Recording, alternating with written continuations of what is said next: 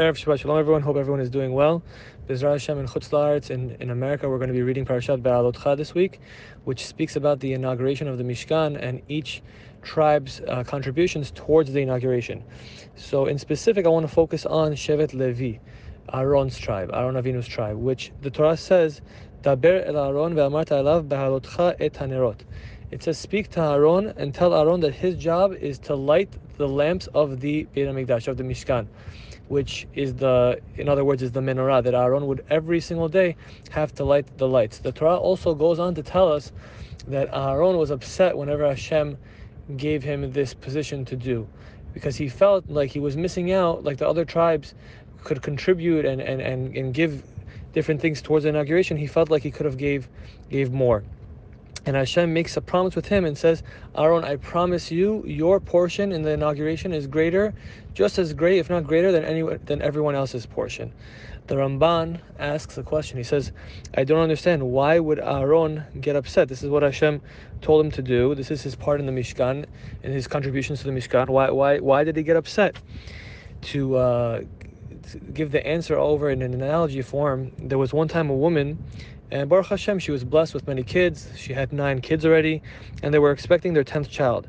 And unfortunately, lo aleinu, lo alechem, there was complications in the pregnancy, in the 10th pregnancy, and the child unfortunately did not make it. So when she came home, she was obviously very devastated, and the neighbors saw how devastated she was. She came home empty-handed, and one neighbor approached her and said, "Why are you so sad? You have 9 other children. Appreciate the gift that Hashem gave you. Hashem already gave you 9 children. Of course, every life is important, but appreciate what you have." So the nimshal is that each mitzvah that a person does is like a person's child. He takes it with him, not only in this world, but also in the next world. It becomes like a part of him. Aaron felt like he was missing out on another mitzvah. It's just like he felt like he lost a child. He was saying to Hashem, not that I don't appreciate the job that you assigned to me in the inauguration process, but I feel like I could have done more. I feel like I could have done another mitzvah. This is supposed to teach us how important each mitzvah is, and not only doing more mitzvot, but also performing the mitzvot in the proper fashion, to the fullest extent. Just a beautiful story I heard in the name of the Vilna Gaon's wife, that one time her and her very good friend, they were responsible for getting a lot of contributions towards a certain charity organization that they would run themselves, and they would distribute these contributions, these donations, out to widows and all different people that needed help.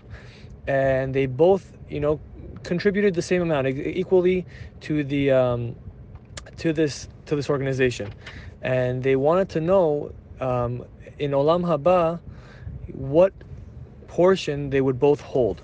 So the Vilna Gaon's wife turned to her friend and said, "Let's make a deal with each other. Whoever passes away first should come to the other one in a dream, and we'll tell the other one what's waiting for us in the next world."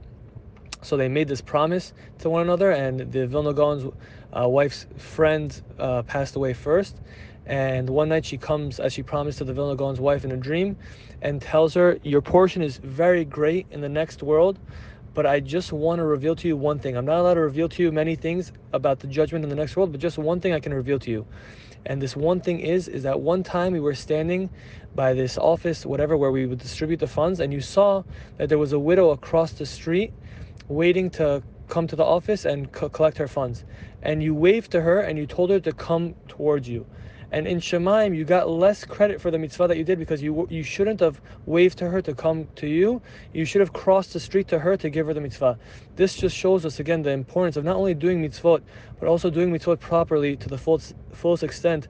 And this is what we learn from Aaron Avinu, that he wasn't upset that he couldn't do mitzvot. He was upset that he couldn't do the fullest extent of the mitzvot. So B'ezras Hashem, we take this lesson to heart, and to perform mitzvot in the proper way. And B'ezras Hashem, we should greet Mashiach Tzidkenu B'mihra B'yameinu. Amen.